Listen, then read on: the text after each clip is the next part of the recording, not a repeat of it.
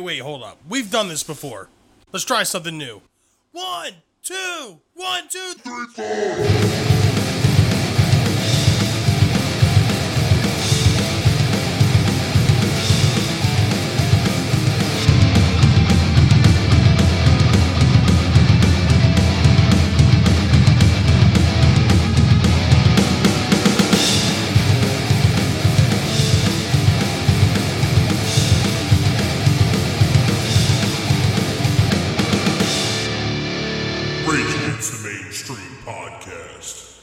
Welcome to Rage Against the Mainstream, your full spectrum source for all things music, insight, and opinion.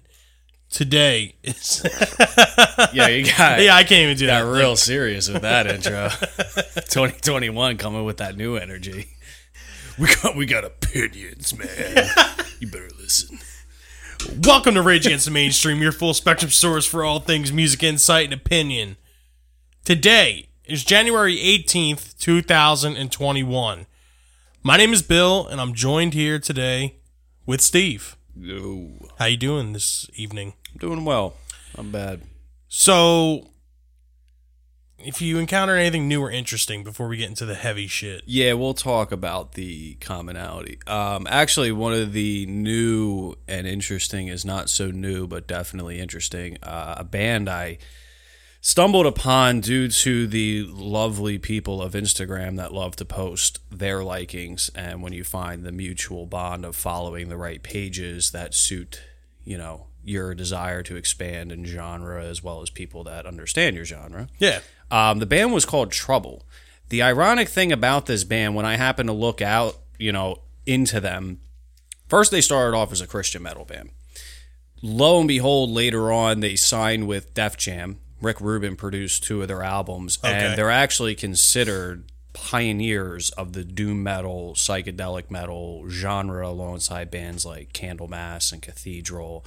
I mean, most notably newer bands like Electric Wizard and Red Fang and Earthless. Yeah. And so I listened to this album because there's this vinyl page that I follow that basically it's just a guy that shows his setup and posts an album basically every day of what he's listening to.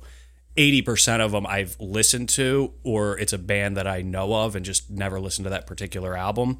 Yes. So usually when something pops up that I've never heard before by a band or just an album that I've never heard, I'm more than likely going to check it out because that's a good way to find music. He's a reputable source. Yeah. So when I found out later that Rick Rubin produced the one album this individual posted as well as the album that came out prior to this one that I listened to, I obviously listened, and then I showed you as well because when I started listening, I'm like, yo, Bill's got to fucking check this out because I know you'd probably enjoy it. The album was called Manic Frustration, came out in 92. The self-title that came out before that was came out in 89. And it's funny because when you listen to this band, it's like to think of what was happening in 92, especially with Manic Frustration, like the culture and where the scene was at. I mean, this music was like the perfect blend into like being suitable for an alternative culture, but also still holding on to like a metal root. You know what I mean? Yeah. Well, it's funny because like the music itself, it's funny because to me, it sounds a lot like Pantera, like the actual music itself. Like the guitars sound like Dime. Yeah, like, it sounds like Dime is playing this. Yep. But the vocalist, dude, I teeter-tottered in between 2 people. Like, one was the dude from the Toadies, and the other one was the dude it was Andrew Wood. Well, it was funny because the one song in particular, Rain, when I said that, that could have been a Pink Floyd song. Yeah, Rain's actually my favorite off that and album. then you listen to The Sleeper, and that could have been a Mother Love Bone, Pantera, Alice in Chains, Black Sabbath, Led Zeppelin. Like the guitar tone, dude, it's sounded great. like Dimebag Darrell. It's great. It's fucking ridiculous. I just think the biggest thing that makes this interesting is that the radio sucks, put it this way. Because I think it's a dying breed. I think it's as bad as like the way that cable companies are headed and what they charge. I mean, granted, the radio's free. We understand that. However, in developing an ear and developing taste and developing like the broader horizon to get into new music, you pigeonhole yourself based on the stations you listen to. Because when I used to get into the car before it sucked, it was 93.3, 94.5. 1029 was the generic, like there's nothing to listen to, so there'll be something at least on 1029 as long as it's not the Beatles or Journey. Yep. Yellow Submarine. But again, like just social media kind of has its pros and cons. And one of the pros was when I deactivated my Facebook, went on Instagram, had that fresh start, was able to kind of control the feed that I had and kind of get myself away from having to purge my Facebook and like rediscover like what I wanted to see. Yeah. And having that new thing, like now it's just, golf shit pops up or music pops up or sports pops up, and like it's great because the same way I listen to podcasts, the same way I watch TV shows now every day, like there's an opportunity where some of these individuals that I follow or tags that I follow may post a new album. Yeah. And it doesn't have to be fucking forced down my throat like hearing fucking Ghost 85 times on the radio to a point of like, all right, I probably don't like you anymore now because it's like totally blown through my earwaves. Well, I can tell you from someone that's still on Facebook, you're not missing much. Yeah. You're really not missing anything. Not to get into politics, but what's happened, obviously not too long ago, but yeah, I had to witness just the downtrodden population that is my parents just couldn't get off their phones. It was just because arguing with strangers and just the whole, and again, I don't like to get into politics on here, but yeah, getting off Facebook I thought it was going to just be a few months, but now that I've been off of it for so long, I have like absolutely no reason. You don't think you're going to come back? No, because Instagram kind of keeps me in touch with meme culture. I have a fresh start on there. And plus, like I said, just I don't have to deal with the opinions, like the Facebook MDs trolls that are on there, that everybody has the, be all end all, opinion on something. And if you disagree, it's like the rabbit hole of YouTube videos. You get into the rabbit hole of watching people's fucking drama unfold on Facebook. And I'm up at 3 a.m. watching arguments of strangers unfold in the comments section. And I'm like, what am I doing with myself?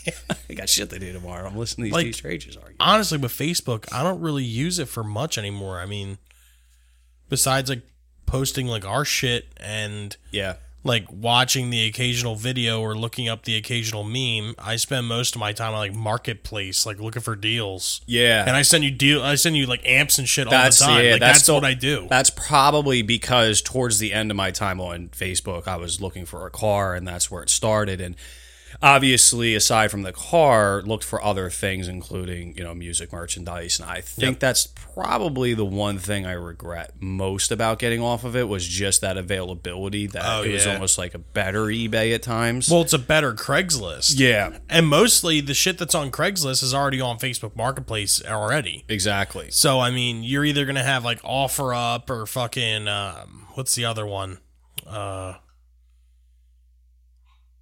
What's the other one called? There's OfferUp. There's StockX. No. What are you talking about? Like a Craigslist type deal. Oh. There's another big one.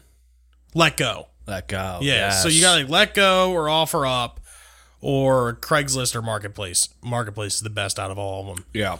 Like honestly, I could do without everything else on Facebook except for Marketplace. I think it's also too from this, where we're at in our lives. Facebook was a huge way to kind of just like present yourself. Yeah. It was like dating apps without the dating apps. You kind of like put yourself out there in a certain way and kind of had people come to you. It was a new way to develop relationships. However, I'm still partial to the old MySpace way.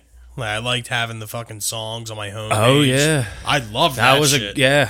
Like, that was cool. AIM Buddy Profile was the true originator in that, and being able to learn your generic way of coding and copying, pasting. Yeah, right. The Google, the Google copy and paste coding. Like, the best is, like, when, like, the shit autoplayed whenever anybody went on your page. Yeah. And, like, you would always put, like, a band that you were in. Yeah. You always put that, like, as, like, the first song. So, Yeah, like, people were forced to listen to your band every time they go into your MySpace page. Of course. I'm pretty sure me and you have done that. We have definitely done that. The coolest thing was that it was like a particular time when my music genre taste started to become a little more darker. So on purpose, I'm like, all right, I'm not going to have Yeah by Usher on here anymore. I'm going to put Hammer Smash Face on here anymore because people will ask me, what is this? And I'll be like, it's the song from Ace Ventura, duh. Like trying to seem totally cool. Like, it's funny, actually. Yeah. Watch, I'm going to go right here.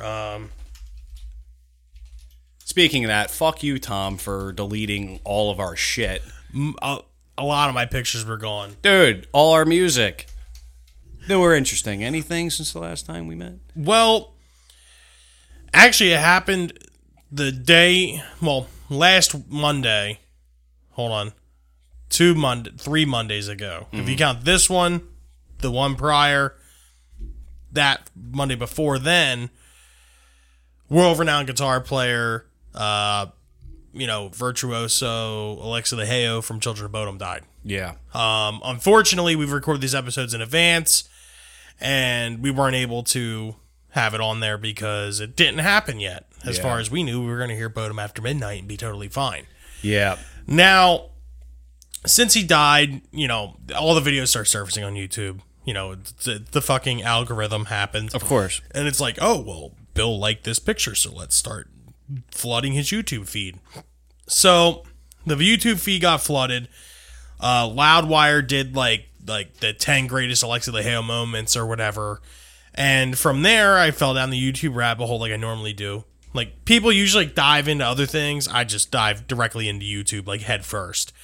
And I came across Children of Bodom Making of Hexed, the last album that they did. Yeah, 2019. Yeah. And, like, it was a pseudo documentary. It was only like 20 minutes long. But, like, you can, like, see how the band really was, like, kind of, like, done. Yeah. Like, it was, like, finished. Like, there was no, like, original members anymore. And, like, it was just, like, they were just Alexi like kind of showed a tired up. effort of, it was just like they even said it. They're like, yeah, he writes everything, and we just come in and play it. And it's just like, all right. Then, I wound up watching a live set from Bodom After Midnight. They played on October 25th of 2020, and like from the video, it didn't look like there was anything crazy like wrong with him. I mean, obviously the only thing we know now is long-term health issues. Yeah. I mean, one of the most recent pictures I saw of him, he did look a little, like, weathered. I guess is the word to put it. Like, honestly, what he looked like was like a chemo patient. I was just going to say that, yeah. That's what he looked like. Yeah, very skinny, that, like, gaunty look to him. Yeah. Like, eyes sunken in. Yeah. Like, I don't think it was drug-related at all, because I don't think he was, like, into that kind of shit. Yeah. I know he was like a big fucking drinker, but I don't think he was dabbling in anything like that. Either way, with him, because we talk about this all the time in terms of guitar heroes and understanding, especially in the genre that he was in, it's very rare that you can set yourself apart from the rest of the pack in terms of a melodic death metal, gothic metal sense where your guitar ability is only as good usually as the band. It's very hard to kind of have a band called Children of Bodom, not Alexian Crew or something, and it be something where I knew growing up, he was always one of those guys, first of all, because of the V he played. Yeah. I loved that fucking guitar, and just his music alone was tasteful enough to get me into the genre of melodic death metal, which I put on a pedestal as one of my favorite subgenres in terms of like At the Gates, Dark Tranquillity. Yeah. But Hatebreeder, Something Wild, and Follow the Reaper. Yeah. I think it was with the Hate Crew Death Toll. It was where things started to kind of take the turn for me and where they started to get a little more, I guess, generic in terms. Commercialized. But Hatebreeder, and especially I want to say Follow the Reaper, I would say, because I remember hearing Bodom After Midnight for the first time, and I was like, Follow the Reaper was the album that I first heard from them. Yeah, Deadfall was such a great opening track. Well, that was the first album I heard. What got me into Children of Bodom was actually when Blood Drunk came out. Like, that shit was all over MTV and Headbangers Ball. That just shows you how old it is. Yeah. But I remember hearing Blood Drunk for the first time, and like, who the fuck is this band? Like, this is crazy. And then I went in, just downloaded everything I could find. I mean, purchased all of it legally. And I fell in love with them, dude. Like, it was like how, like, it is, like, when you hear Death. Would you get it from the... Lemon Chord? The Lemon Chord. Yeah. Lemon Chord. Yeah. All right. I was going to say, hold on. What would be the opposite of like a pirate? I don't know. That's what I'm saying. Coast Guard? The Coast Guard's River. Coast Guard's River. Get it out of the Coast Guard's Guard's Beach. River. Yeah, Coast Guard's Beach Coast or Guard's the, Beach. the No, I was actually too scared to use sites like that. Really? Yeah, because I didn't have my own computer. It was the family's computer. You know what's crazy about that? I never even really thought, because I was always that person who lived my life like until it happens. It's probably not fucking true. So I think, yeah, now in hindsight, my parents' computer before the one that they had, I mean, they lasted like 7 years with this thing on life support and couldn't figure out for the life of them what the fuck happened to it. Yeah, that like pretty much once I heard what viruses were, Yeah. I was like, I can't do this kind of stuff I anymore. was just an asshole to my parents. I went balls deep with the Coast Guard Beach. Well, my dad would have fucking hit me over the head with the computer if he Yeah. would have found out. Yeah. Luckily, my sister was doing the same shit. That's what I'm saying. I had two sisters, so that was always my scapegoat. I was always good with the lawyer talk and be like, well, I saw Sam on that earlier, to be honest with you. Yeah. I myself happened to be out on a nice stroll that evening. There's no way I could have downloaded a virus to your Dell computer. But yeah, I mean, so I guess we're talking what, like 2007 or 8? Yeah. Somewhere around there is when I got into them. And, you know, like I'm all about like fucking, like not, I don't want to say like flashy guitar players because that's not necessarily the right word, but like virtuosos and like people that are just like good at their instrument. And Yeah. Alexi was one of them. He was very good. And that's another thing, because I kind of put Children in the same realm almost as Dimmu, just for the amount of effects that they use throughout their tunes. I wouldn't consider them as traditional as the early stuff that In Flames was doing, Yeah. or what Dark Tranquility was doing, or At the Gates. But that was the thing. His guitar work always, to me, early on, like I said, was that absolute stepping stone to develop interest in that music, because I was into that. I was into the Yngwies and the Van Halens and the Dimes and all the people out there who could separate themselves as an individual. And obviously, as you get older, you learn some of your heroes weren't as fucking great as they were. Like Yngwie is an absolute prick, and you know, I don't follow Alexi to the point that maybe he could have some skeletons in his closet to where he was an asshole. But to me, it didn't matter at that point, because, again, I was just more in for it for the music, as always. Every interview I've ever seen, Yeah. he seemed like a very nice That's guy. what I'm saying. I never, ever had an issue in understanding where someone would bring something up about him. He never made Exactly. news to a point. But he always, you mentioned anytime you're talking to someone that listens to extreme metal, Children of Bodom is another one of those bands that kind of, yeah, I know them. And he was boys with Zach Wilde. Yeah. So, I mean, Zach Wilde isn't really friends with assholes. It's true. Very true. And plus, if you're in his inner friends group of Berserker, if you will, then you got to be A-OK in my book. Yes, sir. That's usually what it takes. That gets Bill's stamp of approval. How do you feel about Ozzy Osbourne from 1988 to 1997? What a brief return in 2008. 7. Jesus Christ. No, but yeah, man. Obviously, it's very, very sad news to hear that. Like, who's next? Yeah, it's a constant reminder when we talk about this all the time. If you have the opportunity to go see the bands that you love that Yep. they're still touring, you I know, missed that opportunity. yeah. I never got to see Children of Bodom. That's what I'm saying. I definitely am at that point in my life where it kind of sucks just due to the intermediate concerns of why we're not able to do the things that we want to do in terms of going to see shows.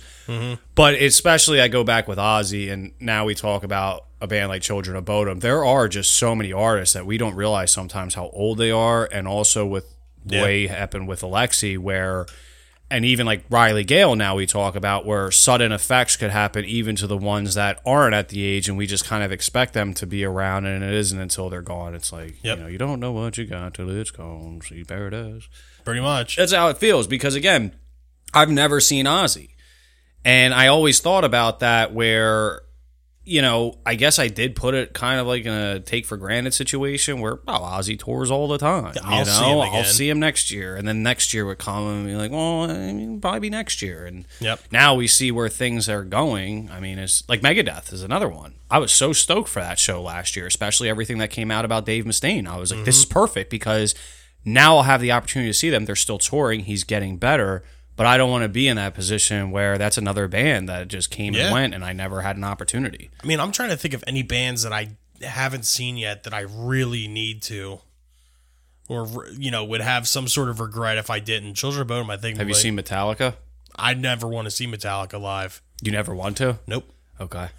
My reason being, I think I may have said this before, but I feel like after the Black Album tour... What if they came out and said we're doing a Seattle 89 reenactment of just the set list we played at Seattle 89? I wouldn't be able to do it because James isn't able to sing the way that he could.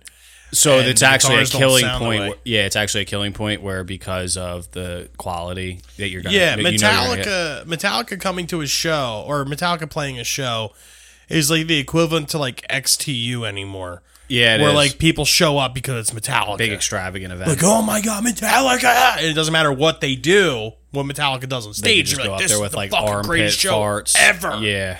And coming from, you know, like where we do, like being mega fans of this band, you know, whether we fucking hate them or love them, like they are like one of the biggest bands ever, and they very near and dear to my heart. But I can't fucking see them live because I don't want to tarnish the respect that I have for them. I never even thought about that when we talk about seeing a live band, how it could kind of change your perception. It's very rare that I have an outcome where I leave the show and I think about them in a more negative way, but I could see that. That's like... I've seen live videos. I was going to say, I have too. It's almost any huge Motley Crue fan out there, you know they're not giving you the respect when they put on a live show. I've seen Motley Crue live too. Basically taking your You're not money seeing at this much. point. Yeah. Just the videos I've saw.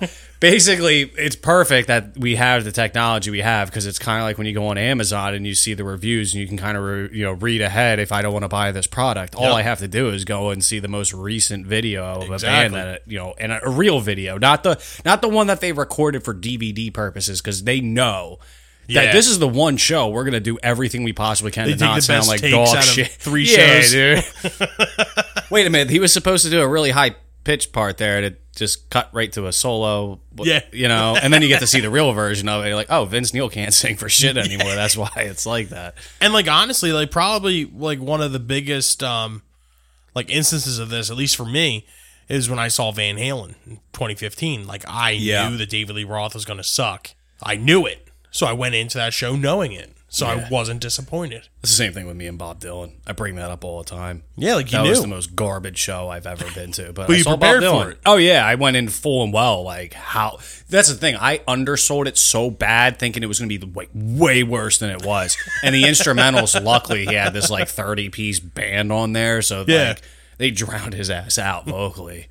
You would just hear his voice where he got too close to the mic, and they're like, "Bob, you got to step back a bit." Your voice just started to carry over the instruments here. Actually, you know what one band I kind of regret not being able to see? Audioslave. Oh yeah, well, Audioslave and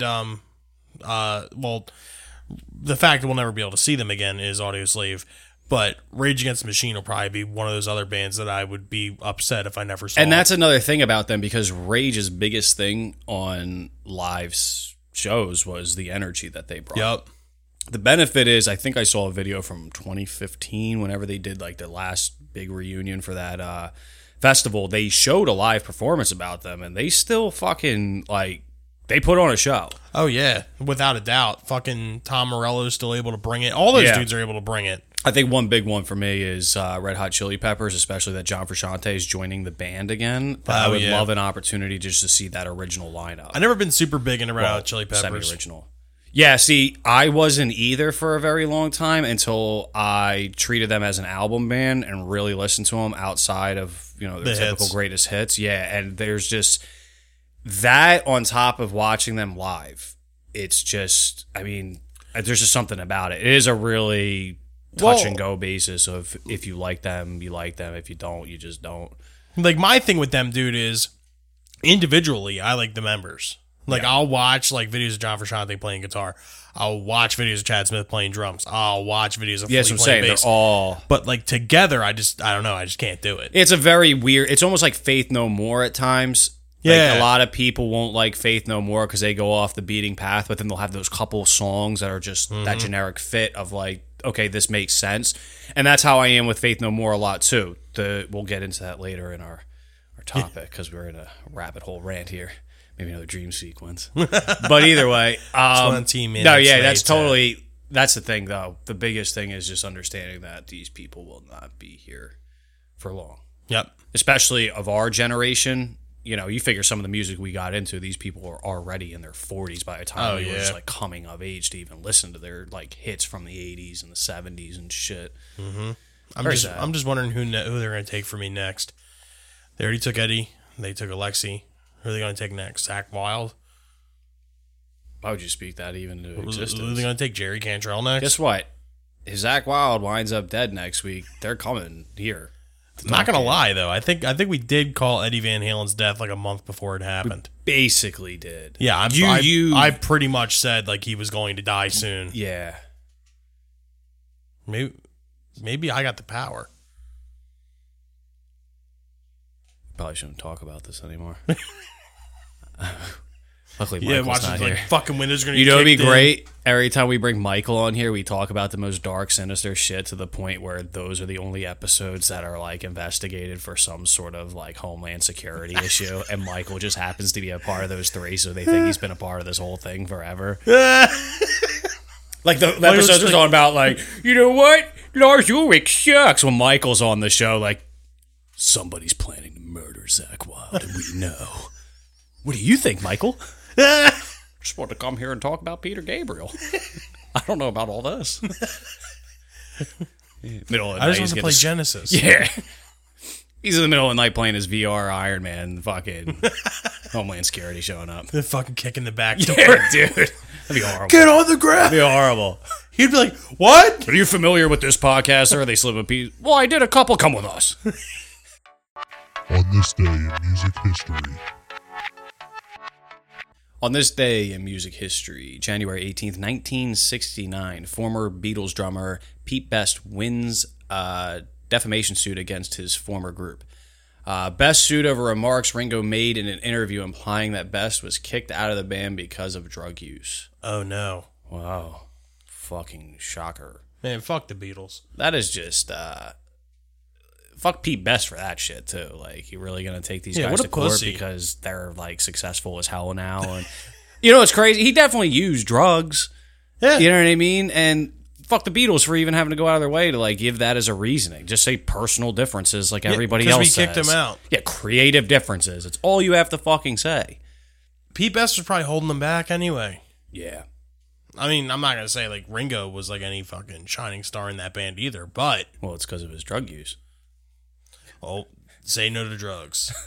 Hugs, not drugs. Say maybe to drugs. 1973, the Rolling Stones perform a benefit concert for the victims of an earthquake in Nicaragua, where Mick Jagger's wife Bianca is from. The show raises $400,000. That's a lot of money in 1973. I was just gonna I do this for every movie, especially like in like legal movies where like we won the plaintiff $10,000, and like nowadays you're like, well, that sucks, but in 1935, what year is that? 73. All right, hold on one second. I gotta do this. So what year? 73, 400,000. Yep. Okay, let's do this. It's probably like, what, 1.2 now? Holy shit. So $400,000 in 1973 would be equivalent to $2,334,141.02. What? Yeah. That buys like every village in Nicaragua. Basically buys the whole country. Wow. In 1973? Absolutely. The Rolling Stones have that kind of power. That's amazing. It is. But this is, again, why when we talk about music, it's a lot more than just the music sometimes. Oh, yeah. Because you could have got a guy grandstanding up there like a politician. He wouldn't have raised a fucking fraction of that, just saying, we'll promise to build your country back better, you know? For I don't even $1 think a Red day. Cross wouldn't raise that much if they put their fucking commercials out there. For 25 cents a day. Yeah. We'll help rebuild your fucking town after this earthquake. But wait, we have Mick Jagger. It's not about money. 1974, Freeze Paul Rogers and Simon Kirke, Mott's The Hooples, Mick Ralphs, and King Crimson's Boss Burrell unite to form the band Bad Company. So Supergroup. I love Bad Company. I like Bad Company. It's weird reading that all in one sentence because I didn't realize the formation of all that, especially with Boz Burrell. Yeah, actually, I wasn't aware of it either until now. Yeah, because when we talked about radio stations, 102.9, they used to do that Freedom Rock Fest, and Paul Rogers essentially went up there, and he's another one, man. His voice to this day is like spot the fuck on. He's good, man. He takes care of his Very shit. good. Very good. Yeah, I like Bad Company. Those first 2 albums are great. You can't deny. Very good. Till the day you die. Last thing here in music news, music history. 1991, 3 teenagers are killed at an AC/DC concert at the Salt Palace in Salt Lake City, Utah, when they are crushed in the crowd. The band learns of the tragedy a few songs later. They complete the show at the request of the fire marshal. What? Fire marshal's like, fuck it. I didn't hear back. They're already yet. dead, yeah. Like, what the fuck? Hey, you guys can finish the show, but are you gonna play? You can only finish the show if you play. Shoot The best Thrill. thing about doing this is that we read these in real time, so we don't even know the outcome of the history until the last sentence. And as soon as you got to that line, it was kind of like, okay, AC/DC people were killed 1990. Fire marshal. They're the reason they kept going. Listen, we can shut your shit down unless Shoot the Thrill's on your set. That's unbelievable. All right, so hold on, let's put this into perspective. Are you guys gonna play Whole Lotta Rosie tonight? Yeah. Oh, it's later on the set. Okay, continue to play, please. We saw those 3 songs you were planning on doing for the encore. We paid good money to be here, just like everybody else. Because, I mean, it says the band learns of the tragedy a few songs later, right? How far along into the set were they? You know what I mean? Yeah. It says a few songs later, because they were killed at the concert, crushed in the crowd. So obviously music was already happening, that the crowd was as big as it was. Probably within the first 20 minutes of the set, I'd have to say. God, can you imagine having to continue to perform? They know of it while they're performing. Honestly, I was making a joke about it, but the fire marshal probably fucking told them to keep playing because of, like what happened in Montreal with fucking Metallica. Riot. Yeah, exactly. Yeah. I don't know what's out there in Utah, This but is a little different, though. I guess. I mean, James Hetfield could have died that night. yeah. But I mean, Axl Rose is just an asshole. Well, yeah, but you have to think, dude. Like, imagine if like some shit were to happen at like an Iron Maiden show, and you got 300,000 fucking fans freaking the fuck out because they're not playing because 3 people died. Yeah, It would be like it'd be like an apocalypse. How is that not like forced labor? Like we need you to continue to puppeteer up there, so that way we don't have an issue out here. Put on your happy face. Yeah, you better dance for us, boy. You gonna dance for us up there? You better stay in that schoolboy outfit and dance along the stage. You hear me? God damn. I don't know. I need at least 2 more clock wheel spins on the floor. Better do about 16 more leg kicks across that stage. I expect it to be 6,000 steps on your iPhone by the time you're done. Yeah, right. Off that stage. I don't know. Either way, I don't think that. I mean, AC/DC is AC/DC. 1991, 3 people died. I don't know. I don't know if I feel like that's okay for the sake of avoiding a larger catastrophe, because then you're basically saying fuck those 3 people.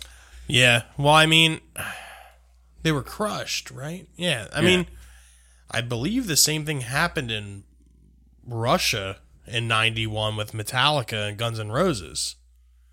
Yeah. But...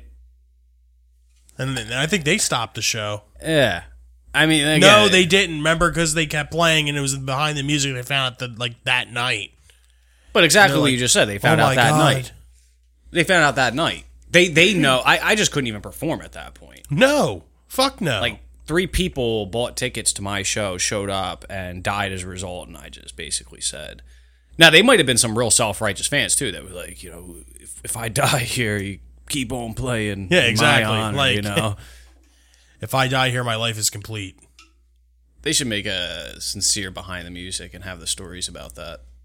Oh, hell yeah. I didn't even know this. That's why I find You know what? I always skip past the fucking behind the music AC/DC. I bet you it's in there. It's gotta be. Like, it's 91. Yeah. And Bon Scott era, like, always still intrigues me to a point where I could suffer through the rest of it just because it is that interesting of a band. Yeah. Huh. I think we're missing the biggest point here, though. How the hell do you get crushed at an AC/DC concert? You're not moshing at an AC/DC concert, I don't think. I would think we should come up with a list of the most deaths at live shows by artist. That's a good idea. I'm going to write that one down. Yeah. How many shows, like, because for instance, like if AC/DC tops out like Rage or Pantera, not including Dime, obviously, because that wasn't even a Pantera show, but hell of a topic idea there. Yeah. Most deaths by It is a good band. idea, though. Yeah. Damage Plan's at the very bottom of the list with 1. Yeah. I wonder if we can count the individual that killed himself because of that Judas Priest song. That wasn't at a show, was it? Are we going to do just live shows? Yeah. How many? Yeah, I think we should do that. You know, I think it should be like concert fucking catastrophes. Would you say Damage Plan 1? Yeah. 2? Oh, yeah, 2. The fucking, The guy who killed him. yeah, Gale. Man, blown the fuck away. There's 1 Damage Plan show. 2 for 1. Yeah. I just find this very interesting, though, as we're talking about, though, because you're getting crushed at an AC/DC concert. I've been in some volatile crowds before. For some I've never been very, crushed. Yeah, for some very... Well, it might have been like a front row deal. Like they got crushed in the barricades. Like pushed up against? But 3 people? I've been to some shows where I was up front just because I went all out, especially like that Misfits show that I went to. I was against the barricades at the front, and yeah, you get pushed a little bit, and that's the whole thing. Yeah, but could you imagine if all those people were pushing? But 3 people? They could have been 3 in line. Think about it, dude. You got 3 people in line. You have all these people behind. All right, because I have been to a couple shows where Like, I've think of like The experienced Walking Dead and shit. Like how like the hordes of walkers just fucking disintegrate the other ones because they're walking. Yeah. Could be like the same deal. Like they're all in a trance trying to get up to the stage. Yeah. And luckily, these 3 poor bastards that tried the stage dive, they just didn't make it. So as talking about AC/DC, this makes me think of a thought that I've had on my mind for a bit of time when we talk about especially bands that are, how you would put, extremely popular in their own right. So AC/DC, for instance, is perfect to say because AC/DC is that you like to use the term butt rock. You know, that just we're on the radio all the time. It's fitting. You're going to hear the same songs over and over by us. And we see it now, especially in modern day with the radios. We also see it in modern day with what you see shared on social media, with if there is music videos that still play nowadays, which there are moments, you see the same songs that kind of get mass produced in your face. Hipster culture. So we can talk about hipster culture. My favorite group of people in the whole world. Various things, whether it be the beards and the IPAs to... I listen to the Smiths because I'm different. Ray-Bans. Yeah. Doc Martens all of a sudden now are the trendy thing due to the fact that they were so, like, anti... Like, don't get me wrong. Like, I enjoy a good beer myself. But I've never had an IPA where I was like, you know what, this is fucking good. I've had a few, but I've also been offered a few where I had to look at the individual and say, listen, man, I can drink IPAs like the rest of you, but you can't tell me that this is good. The only reason you bought this is because all your friends are now buying the IPA that you've been drinking, so you had to find something you knew they probably weren't going to like. And this is the same thing with music. I guarantee you that individual drinks that stuff in public, but when they go home, they're drinking Yingling like anybody else. Yep. They're buying Coors Light and PBRs because that's just what they're accustomed to. It's easier to digest. Shit, they're probably even buying like the new sparkling seltzers they have nowadays. But here's the thing. When we talk about with music, what made me think of this is because of The Weeknd. We talked previous week about the year in review. Weeknd came out with a new album last year, and Blinding Lights was the song. It's been on commercials. I've heard it numerous times in bits, but I never actually listened to it. So I made an effort to not just listen to the song, but I'm going to go listen to his album. And I'm going to let that song come on in its place on the album and just hear how it sounds with everything else around it and see if it's as good as a song as I'm hearing on, the bits and pieces of commercials I'm listening to. And I enjoyed it. And the first thought that came to my head was, I know a lot of people that listen to a lot of the similar music that I listen to and different friend groups. Like I have a friend that all into 90s alternative. I have friends that are, all into death metal, friends that are just into like 80s street punk. And I thought, could I ever even say to someone if they hadn't listened to this, like, yo, you got to listen to this Weeknd song? Because more times than not, the reaction is from the people that consider themselves elitist or refuse to listen to pop music is just, no, I'm not going to listen to it because of its popularity. And that whole hipster culture can ruin the idea of appreciating your own music. Yep. Because sometimes I go out of my way to avoid saying I like something like that just for the simple fact that it's almost like I listen to. So not almost to say that it's like kind of tying into the guilty pleasure thing we had discussed in a previous week. Yeah. But I wanted to say your opinions as well on hipster culture, especially when dealing with music. Well, I feel like hipsters ruin everything. I'm just going to fucking throw it out there. I'm not a fan of hipsters. Never have been. Never will be. I feel like they are the downside to every possible culture in the world. Like, I don't know how someone can just go in. All right, hold on. Like, here's like a thing. I don't know any bands in particular because I'm not a hipster, so I don't listen to that particular type of shit. But how are you going to sit there as a hipster and tell me that bands like fucking like Poison, Def Leppard, fucking like 80s hair metal, how are you going to tell me that shit's not cool? But actually, you know what? That fucking movie, Sound of Metal. Okay. Right? They're in what they call a metal band. This is like some bitch playing a fucking jazz master through like a bass amp, like really like fucking percussively and just like noise, and then she's screaming like ah! And this fucking dude's just beating the piss out of drums. That, in my opinion, is the epitome of hipster culture. Yeah. The fact that they're able to call that type of shit metal when they don't give bands like Cannibal Corpse or Death or fucking Lamb of God, even like on a even lighter extent, or fucking even Metallica. Like, Metallica's not cool. But this fucking bitch screaming with a fucking jazz master, like, that's cool. I'm sorry. I got my own fucking brain. That was garbage. It is interesting, too, because with what hipster culture does, now rubs off to the individuals that have already been liking something before it got tied into hipster culture. Yeah. I'm going to give a shout out to the Horror Times podcast. I'm going to give them some free advertising here. They don't even fucking know who we are, but I listen, and I like it. Shout out Horror Times. The thing about what they mentioned is Halloween 3. I'll never say it's my favorite Halloween, but I am the first one to defend it in the opportunity comes that we're talking Halloween or even just horror series in general in terms of movies. Because Halloween 3 I thought was a good movie. I don't put it in perspective with the rest of the series we talk about all the time, the anthology direction that he was headed. Yeah, you can't. Now that movie is put on the pedestal that's the movie everybody says they love just to be fucking different. Yep. So we have that. Recently, and this was a year or so ago, I have a pair of Doc Martens that I've had for quite some fucking time. It's just my boot of choice. It's just they're not nearly as expensive as like Tim's. They last way longer. There's a winter edition that I have specifically. I only wear boots in the winter when it fucking snows. I don't wear boots every goddamn day. Good for you. Yeah. But here's the thing.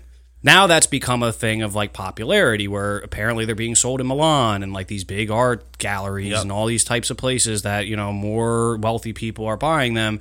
And that's fine and all, but then the first reaction is when you see someone wearing them, you think there's that commonality that, oh, you're just trying to be cool and different, where you can't really separate the people that were originating to do so on their own terms from the pack to the people that are doing it for the popularity sense. Like, do we forget Eddie Vedder hanging from rafters at shows wearing Doc Absolutely. Martens? And the entire punk movement in the 80s where that really established. I mean, it was sadly a very much known attire for the skinhead culture as well.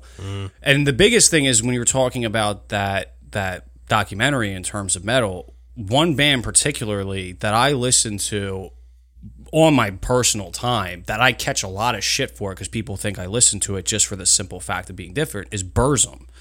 Okay. Lars Vergens, because it's just a very weird, lo-fi, ambient.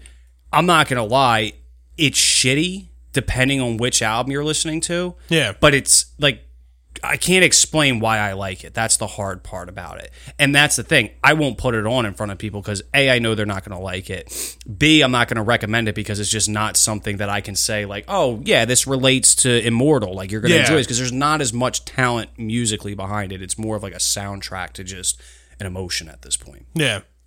And then that's the thing. There's a lot of music now these days where that's the first reaction. I'm not going to like this because it's popular. I'm not going to like this because I don't want to just seem like I'm trying to be different. You know, so hipster culture is not just ruining a lot of things in general with music, but a lot of things in general. But music especially, it's made it very fucking difficult, especially with trying to relate, trying to understand. When we talked about T-shirts, the Misfits is a big thing too. Yeah, like I can't even begin to tell you the. Well, I mean, me and you have talked about this at length too, about like the Pink Floyd the Pink Floyd tour shirts, yeah, Oh, God. and like the AC/DC shirts, and like fucking you name it, and none of these fucking people ever listened to it. Yeah, I just came up with a thought though. Maybe the hipsters have come mainstream before we even knew about it. And they ganged up on one or two bands in particular. You following me here? Which ones? Creed and Nickelback. It's true. Maybe they're not as bad as But this is they're what led I'm- to be because the hipsters made us think That's they're what not I'm good. waiting for, though. I'm waiting for it to come full circle. I can't fucking talk today. What are we, We're like? learning how to speak here on Rage Against the Mainstream. This is what happens when school is going to a virtual format. We forgot our fucking kindergarten education. This is what I'm waiting for. This is what I'm waiting for. To come full circle, right? Yeah. Our generation, and slightly before us and slightly after us, has always been the anti-Nickelback, anti-Creed stance. Yeah.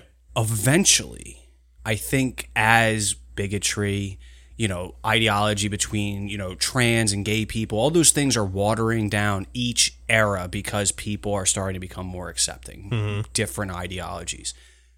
Give it like 40 years, right? There's going to be that wave of hipsterism, I'm going to call it so All much. the right reasons are going to hit the Billboard charts. Oh, yeah, dude.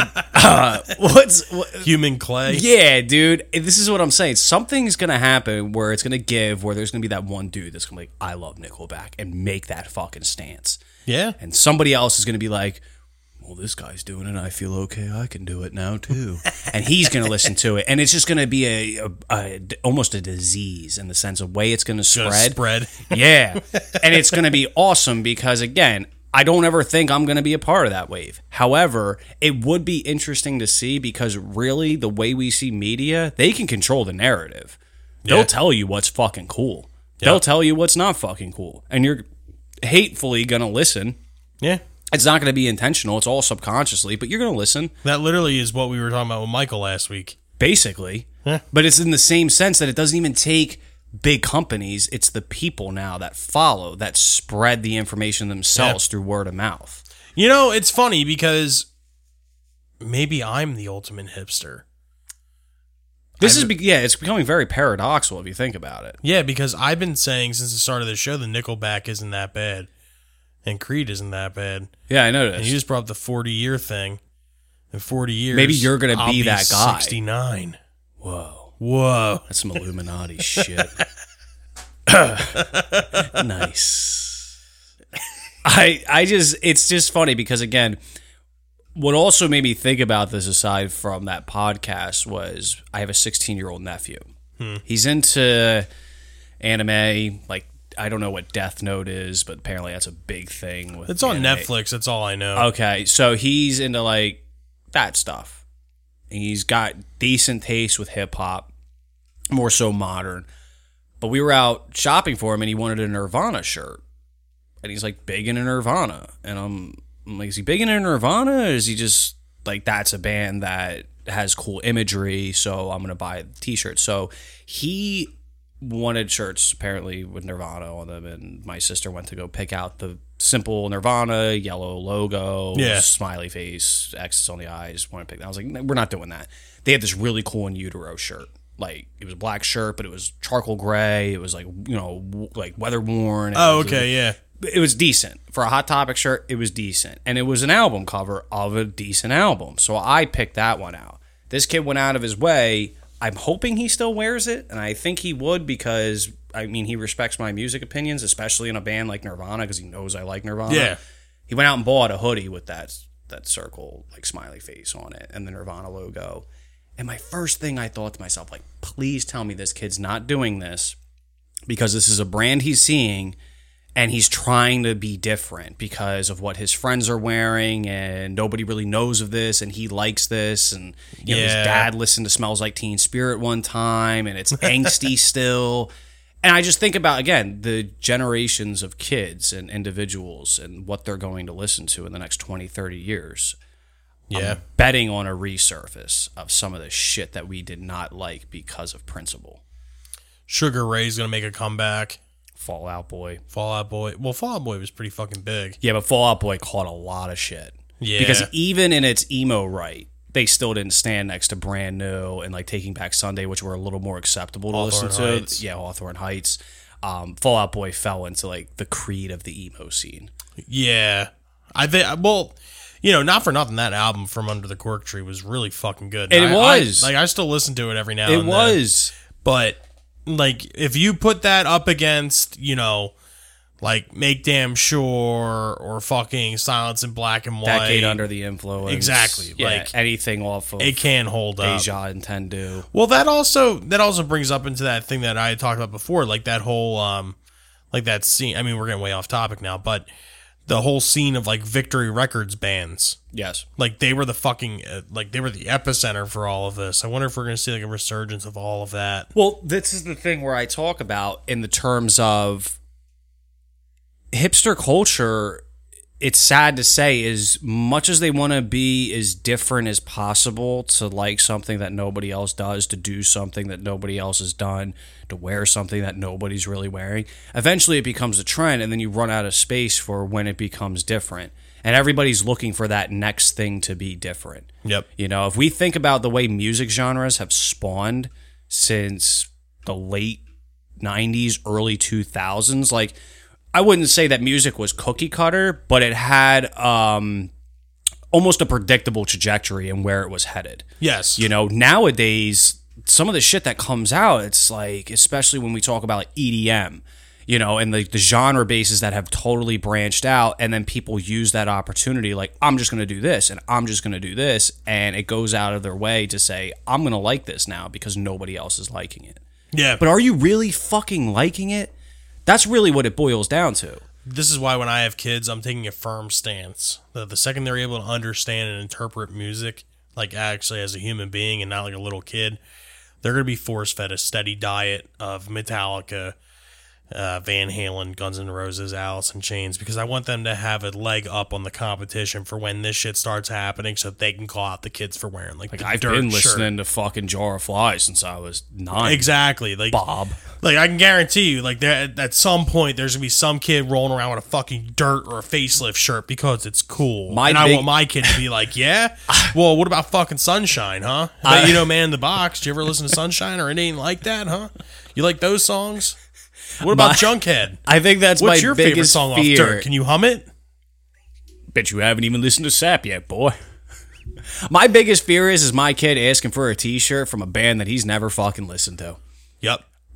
I never hit a kid, but I mean, I think of a You'd lot want of to. I think of a lot of things that I deal with my nephews, right, and just things that really frustrate me. Yeah. And I kind of parallel that to the sense that at some point I'm going to be a father, and I'm going to have to learn how to deal with these specific moments. But I know that my lifestyle differs from both my sisters to where that these kids are seeking something different. They're acting a certain way different. They have things that they enjoy different. And also what their parents influence them in also makes them grow up to liking things differently. Yep. I just know, like you said, for instance, my one sister, no sports are on in the house. It's not really a music household, and those are two things that surround my lifestyle, music and sports. My other sister, it's just, you know, she's very busy a lot, you know, and I don't really know what goes on there so much. I mean, she'll listen to like Dave Matthews here and there and like John Mayer type music, but nothing's really about music. Like this kid's soundtrack is like Goofy Goober, Gary Come Home, like the SpongeBob soundtrack, basically. Those are that's what he knows of music. And but I think that's an important thing to understand is that hipster culture really starts with social media. Yeah. Because most of these people know what they like. and go out of their way to such fucking lengths to like something just to say that nobody else does. Yeah. Because you mentioned IPAs. I mean, I think that's the biggest example. Like, I've had some dude. fucking IPAs where people are like swearing by it. And I used to drink with these people all the time. And I'm like, I know you don't like that shit. Like, dude, I'll tell you right now, fucking, I'm going to say this shit on the air so everyone can hear me. I've never had an IPA that I enjoyed, ever. I've never had one that I was like, you know what? I could do this. I always took a sip of an IPA off somebody, and I was like, how the fuck do you drink this? And then I went and cracked my Miller Lite or Coors Light, and then proceeded to go about my business. See, that's tragic because I'm thinking about when I was really drinking heavy on IPAs, it was all just more so for the fun and not going out of my way to find something to enjoy. Yeah. And I found a couple. But I think the price point alone makes it not worth it. Oh, yeah. I think that's the biggest problem. But again, if you're paying $30 plus for that's what you know, I'm 30 saying. for a fucking brick, Especially you're not like- even in my ballpark. Yeah. When I was going out to bars and shit, you know, I would sit there intentfully and know that if you're ordering like Weyerbacher, if you're ordering Left Hand Brewing Company, Terrapin, like I know these beers, I enjoy these beers, but those are like the types of things where once in a while maybe. But if you're Yeah. going to a bar to just be that guy to order a beer that's just so out of left field so you seem fucking interesting, that's where it gets, like, you're at a bar, man. You got to be economically savvy here. Fucking pound your PBRs. They're going to get you just as drunk. Yep. Granted, the IPAs have a higher alcohol content, but you're not enjoying it. You ordered that beer the same way you got dressed before you went out. You want people to fucking look at you and say, wow. I only did that one time. What? I had Hoegaarden. Well, Hoegaarden's not even really like typical IPA in the sense of I'm going to spend like $15 on Yeah, a but in a six-pack. world full of Miller Lights and light beer, Yeah. in general, like you see someone drinking a Hoegaarden, it's like, oh wow. Oh, yeah, And that's- that's why I did that. That's shit. like the step up Then I got right the bill. above like Blue Moon. Because Blue Moon's still a commercialized beer when Yeah. you see it all the time, but it's not your Yingling. It's not your Coors Light. Hoegaarden is. Yeah, Hoegaarden's a little hipstery. it is. Yeah, it is. I was like, used to drink I that thought shit it was all the hot time. shit. Yeah, I I used was to drink like, that shit all the time. Yeah. That was my jam. I forgot about that beer. yeah, I thought it was hot shit. Then I got the bill and I was like, man, fuck this. I'll go back home and drink my High Life.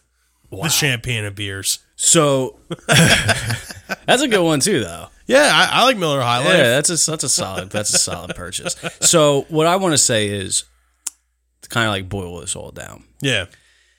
for hipster culture, right?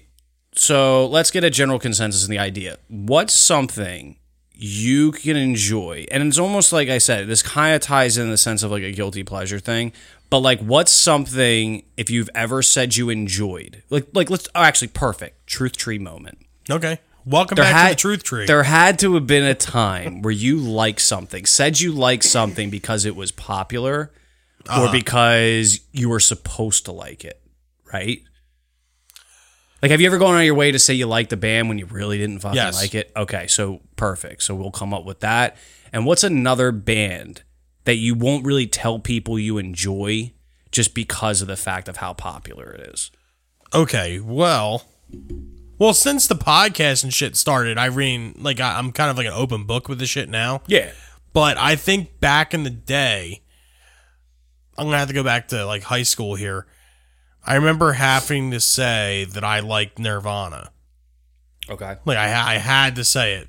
People inside that friends group were very much into Nirvana, and I couldn't be the fucking one, to say that I couldn't go didn't like against it it, yeah. because it would have been put on every fucking radio that we were around, and it would have just been completely fucking beaten to the ground. And like you it didn't want to already be that was. guy to be the reason why it's not being put on. Well, no. That's the thing, though. If I would have said that I didn't like it, that's all would have been put on because we're like, well, you got to hear this. Oh, you gotta hear this. You got to hear this. Oh, I get what This will okay, change your mind. now, yeah, I yeah. promise you. If the last 50 Yeah. songs didn't change your mind, this one will. I Listen know to you this listen to demo their entire version. discography, but let me play you the covers of the songs so you can kind of hear them like they're real life. Yeah. Look at this live version Yeah, of, yeah. I don't know, Territorial Pissings. Listen to this. Listen to this live version of Negative Creep. Listen to this, rough cut version of it. And it's just like, yeah. So Nirvana was one of those bands that I had to say that I liked because everyone else did. Bands that I had to hide. Well, actually, that was up until recently. I had to hide that I like Van Halen. I really did. Like, I remember, like, in high school and shit, like, I said I loved Van Halen, and I got fucking made fun of relentlessly for it, so I just stopped saying it. Yeah. Like, when I was starting out in bands and stuff, and everyone would be like, so what's your influence? What do you listen to? I'm like, well, only the greatest fucking guitar music ever, Van Halen. My parents listen to Van Halen. Van Halen's garbage. All he does is play solos. And it's just like, all right, well, I guess I'm going to stop saying that. My biggest influence is Children of Bodom. And then everybody be like, well, who's Children of Bodom? Yeah, exactly. I think that's funny with the Van Halen thing, because that's one of those ones where it was, Van Halen's been butt rock to me for quite some time because of how often I heard it on the radio, where that was a very tough band for me to like accept as being anything more than just, okay, Eddie Van Halen, he's great at guitar and it's on the radio all the time. Yeah. That's one of those bands that I think I need like a real in-depth documentary just to find that sincere appreciation for them. Because that's usually what changes bands like that for me a lot, is when I see them live with like real extensive background. Reading a book is one thing, you know what I mean? Yeah. But being able to get found footage and seeing how these guys were interacting and actually get the visual concept of it, that makes a huge, huge difference for me in a lot of cases. I'm going to say that there's something particularly that I acted like quite a long time, and I actually said that this was my favorite album by this band, and I really don't fucking like it that much. The Velvet Underground, right? Oh, God, yeah. So the first album, I still to this day enjoy. But for a very long time, because that was like not hipstery enough, went out of my way to say that I like the second album a lot, which is White Light, White Heat. There's a certain individual that we had a mutual bond with who used to rave about this album, and I found it necessary to also rave about said album to say that it was that fucking good, to just make it seem like it's different than the self-titled, it's cooler, and I'm telling you to this day, man, I can't listen to it. It's just not that good. It's not anywhere close, and I've raved about it on multiple occasions. I've done this with so many albums, but this one in particular is just the one that I have to say eventually, like, just I have to put in perspective that I'll never go out of my way to listen to this album ever again. Nail in the coffin. The one band specifically that I kind of, because of the popularity sense, really turned me off by them, but I actually enjoy, and especially a specific album, was As I Lay Dying. Okay. So As I Lay Dying, when I got over and moved schools, I fucking hated the idea of that metalcore scene. It was very goofy and just, like, I don't know. It just wasn't my brand of tea when it came to metal. Yeah. I guess you could say. But As I Lay Dying, that was always the band that got fucking brought up in conversation. And out of purpose refusal, I would say that I'm not going to listen to this band for the simple fact of the same way you mentioned a band like Nirvana. It's just jammed down my throat. It is just one of those bands that, because of the popularity that surrounded it, my immediate thought was I can't like this just because it's like everyone likes it. Yeah. Who would I be to say that I have these really cool, exquisite tastes if I like As I Lay Dying? But again, as we get older, and you said it specifically, that we can kind of be more honest about these things, because again, it comes to a point where I just like what I like. Yeah. You know, I could recommend you a lot of different things that you would never hear on the fucking radio, and I could recommend you a lot of things that you've probably heard 1,000 times on the radio. Yeah. I think that's the important thing in that whole saying with the hipster culture, is that you don't need to go out of your way to be fucking different. Nope. That shit ruins everything from music to alcohol. Yeah. Very tragic. And everything in between. Very tragic. Yeah. So you heard it here. Are you a hipster? Are you going to turn us into hipster culture? Are you going to turn all of your friends onto this podcast? Will Nickelback and Creed make a comeback? These are the questions we want answers to. You can find us on our social medias. Facebook.com/RATM podcast, Instagram and Twitter @RATM podcast. And if you want to write up some long thesis on how we're assholes, you can get us on ratmpodcast@gmail.com. But until then, let's get into our suggestions for this week. My suggestion for this week, actually, falling down the YouTube rabbit hole, as I do, 66 Samus. You ever see his drum videos on YouTube? No, you mentioned this before though. Dude, he looks like you did in high school with the fucking hair and shit. Well, that's kind of that's a stereotype, Bill. All right. Well, he looks like you if you played drums. Okay. And we're like fucking super ridiculous. So shout out to 66 Samus. Go check him out on YouTube. Anyways, he did this video of reacting to a drummer from the band Benighted because Samus did a cover of Enter Sandman, a drum cover, playing the drums with dildos.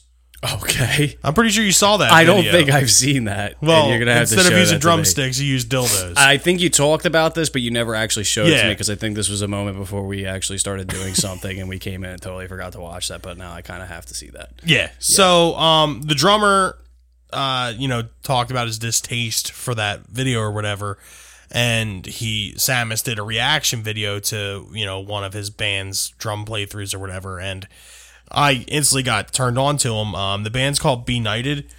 The song I'm going to recommend is Nails, and it's off their April 20th, 2020 release, Obscene Repressed. They are, they're on that fine line between deathcore and death metal, technical death metal, tech death, if you will. Not tech decks like we used to play with, but, tech death / core, I think would probably be like the correct terminology or the correct genre definition for them. But yeah, so check that out. Benighted Nails off of Obscene Repressed, and special shout out to 66 Samus. Maybe one day we can get him on the podcast. Yeah, that'd be dope. Dude, he's a cool guy. He's very at least from the videos that I see, he's a cool guy, and he's got extensive knowledge in like metal and all of its subgenres. So it would be kind of cool if you're listening to a Samus. Hit us up. That would be dope. What do you I'm all got? about that. So, because we mentioned Alexi's death, I figured I would go and be a total hipster in this regard and mention something from one of his side projects he did with Kimberly Goss, who he was married to from like 2002, and then they separated shortly after. But him and Kimberly at the time were married. They formed a band called Synergy. Yeah, in 2002 they released an album called Suicide by My Side. This album in particular, just because of the first time that I heard it, this is what I talk about when I hear his guitar work and how much it just resonated with me, that this was just something so fucking cool, because it wasn't like Dragon Force where they're going so over the top to be good, to show off how good they are. Yeah. It's just his riff writing ability was so great because it made sense. His technique. It was so good, but it wasn't over the top by any stretch. It was. I don't. It's like very compact. But the album, again, it's Suicide by My Side. I'm just gonna recommend the title, the opening track, I Spit on Your Grave, because that fucking song is just brilliant guitar work. Yeah. Brilliant. Did you know, speaking of his guitar work, I watched a rig rundown last night because I On him? Yeah. Oh yeah. And did you know he plays with like almost no gain on his amp? Really? Or played? He How's doesn't that play even anything possible? anymore. Well, let's see. That's fucked up. We don't play shit anymore. He doesn't play anything anymore. He's fucking taking a dirt nap right now. No, but Or we could be one of those like holier than thou people. Maybe he's making a band with Dimebag up in yeah, exactly. heaven. Yeah, I hate that shit. It's so stupid to say it's that. so bad.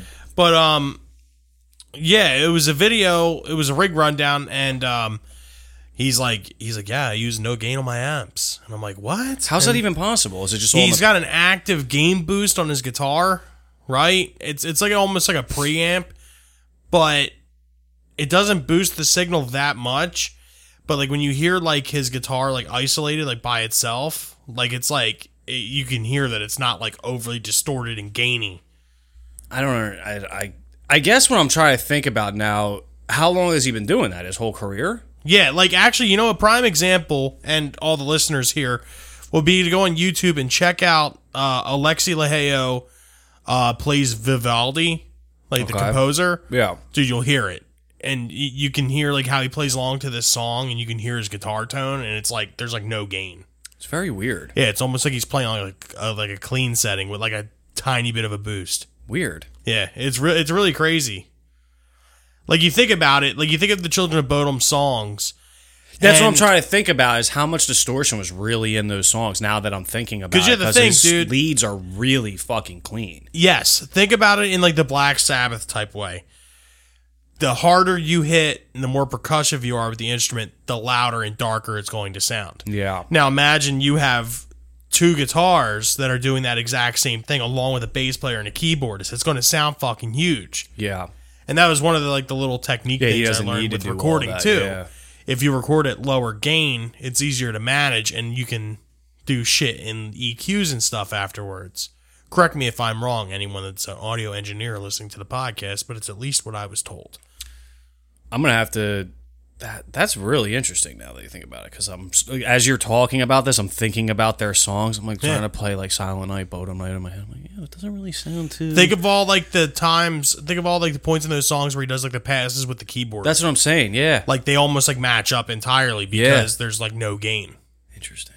It's strange. Like, dude, when I saw the rig rundown and I saw like the gain knob was at like, you have like 7 o'clock and then, max volume or max, sweep would be like 5 o'clock. Yeah. If it was at 7, if 7 was 0, it was like 8. Really? Maybe. It was a hair. Yeah, it was like nothing. Wow. And he's playing Marshalls. So, I mean, they got some gain to him. Interesting. But yeah. That's Little good. things you pick up I on. like that. It's a good fact to know. Dude, I'm telling you, this Especially is for- why I spend so much time on YouTube. Yeah. Nicole fucking hates it. My wife hates how much time I spend on YouTube. But I also learn a lot of things. You never Learn a lot of would've shit known. there. Yeah. Yeah, dude, I'm telling you. Very impressive. But if you want to fall down the YouTube rabbit hole, all of our episodes are available on YouTube. Search Rage Against the Mainstream Podcast. Our group recommendation of the week is to check out the 1998 film SLC Punk, Nice. standing for Salt Lake City. Directed by James Maradino, starring Matthew Lillard, best known probably for his role in Scream, I would say. No, he was Shaggy in Scooby-Doo. Fucking A, right, you're right. Yeah, man. Yeah, goddamn. Oh, Scoob. I don't know, Scream is the first movie that comes up to mind every time I think of I'm him. also trying to think of what else he was in. Without a Paddle. Yeah. Yeah, he was in all those like goofy 90 movies Yeah. that like saw beat He's that comedies quintessential almost. goofy 90s yeah, guy. Yeah. But yeah, definitely check out SLC Punk. It's an absolute staple in American cinema, especially relevant to music. I'm going to tell you right now, I don't fucking know why I didn't bring this up when we did soundtracks, because SLC Punk has one of the best soundtracks of any movie, especially involving like the punk genre. Well, I mean, if we're doing movie soundtracks, and it's another movie episode, we have a sequel. We should probably do that. Yeah. This made me think. Coming soon to a podcast near you. But I guess that kind of concludes it for this week. This has been another episode of Rage Against the Mainstream Podcast for the books. If you like, you can reach us on our Facebook, facebook.com/RATM Podcast, our Instagram and Twitter @RATM Podcast. And as always, our email is open, ready for submissions, questions, comments. You want to write us a love letter. You want to be pen pals, we'll write you back. ratmpodcast@gmail.com. And as always, our website is available at ratmpodcast.wixsite.com/RATM Podcast. And don't forget to get on that dude's YouTube page and post that promo code. Oh yeah, Redskins91, RATM Podcast promo code. But that's another episode of Rage Against the Mainstream Podcast in the books. As always, I'm Bill. I'm Steve. Have a good night, guys. Thanks for listening.